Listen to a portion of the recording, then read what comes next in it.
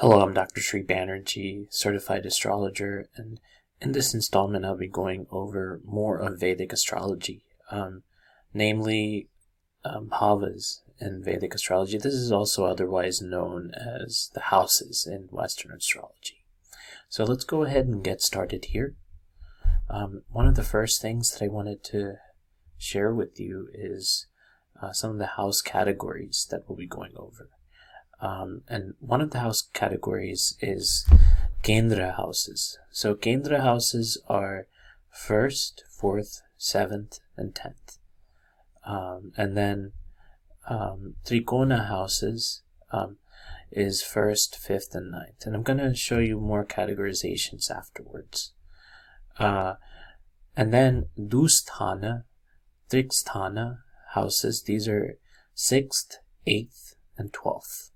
And then Trishadaya houses, 3rd, 6th, and 11th. And then Upajaya houses, 3rd, 6th, 10th, and 11th. And then Marakasthana houses, 2nd, and 7th.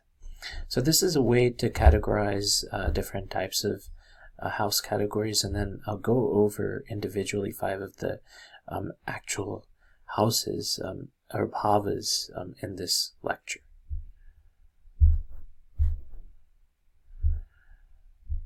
So just looking at some of the house names and in Sanskrit and also what they do. Then I'll go over the English version.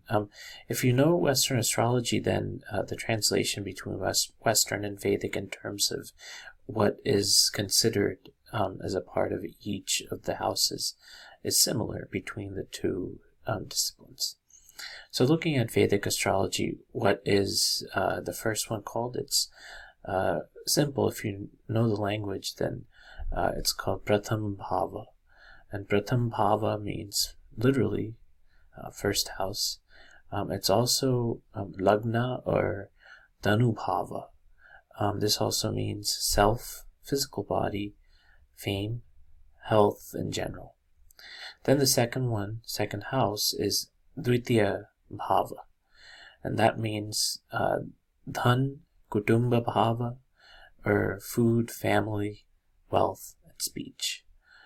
Tritiya Bhava means third house, and this is considered Sahaja Bhava, and that's food, family, wealth, and speech. Or that was second house, I stand corrected. Younger siblings, valor, and communication is third house. Then the fourth house is Chaturtha Bhava, and Sukh and Matri Bhava. So that means mother, emotions, happiness, comforts, properties. And then Pancham Bhava, which is Santan Putra Sanchay Bhava, which means children, creativity, savings, and love. Then Shasta Bhava, that means that's the sixth house, and then that is Rog Bhava and Ariripu, which means diseases, deaths, enemies, and daily routine. And then the seventh one is Saptam Bhava, and that's also known as Kalatra Bhava, and that means spouse, partnerships, and marriage. And that's similar to what the seventh house is in Western astrology as well. So then next one is Astam Bhava, which is Ayu Mrityu Roga Bhava, which means longevity, sudden events, death, and occultism. Navam Bhava, which is Dharam, Bhagya, and Pitri Bhava. And that's longevity, sudden events, death, and occultism. That's number 8, which I said. And then number 9 is Navam Bhava, which is Dharam, Bhagya, Pitri Bhava, which is fate, teachings of a father, religion, righteous duty. Number 10, Dasam Bhava, Karma Bhava, which is career, profession, status, authority, and father. And then Ekadasha Bhava, which is the 11th house, Labha Bhava, which means gains and profits, friends, network circle, and elder siblings. And then finally, the 12th Dwadasha Bhava, which is Vyaya Bhava, or losses, spirituality, bed pleasures, and foreign lands. So that summarizes 12 of the bhavas, or 12 houses. Now what I'm gonna show you is in detail 5 of the houses or bhavas, and then some other classification systems for other houses. So the first house is known as Dhanubhava in Vedic astrology, meaning the house of the body. And this is because the first house is the Garaka of one's individuality, looks, sexual appeal, attraction, bodily features, and strength. It gives a clear picture of your vigor and overall health and well-being. In general, it is a outlook, window to your outlook of life, largely affects your choices and future courses of events. So then you have the second house, Dvitiya Bhava, and that's person's speech, food habits, facial parts, eyes, tongue, and teeth. And then the second house also gives details of finances, even precious stones or savings and other material goods. And then Tritiya Bhava, or third house. Majorly, the third house gives communication and rules all sorts of correspondence.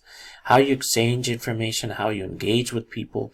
It rules over different modes of communication too, such as telephone, media, TV, radio, postal, social media, telegraphy, and so on. Communication here can be in any form, broadcasted, written, or spoken.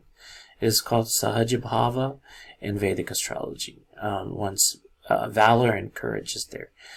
Also native to siblings and neighbors, how you harness communication to understand, adapt to the surroundings.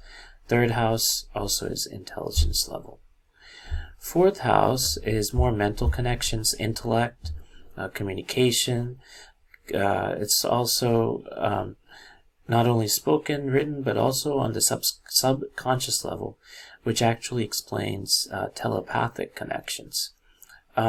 So there's also cognition and intelligence, the thinking, processing, sharing information, and then the best one to adjust to our environment is governed by the third house.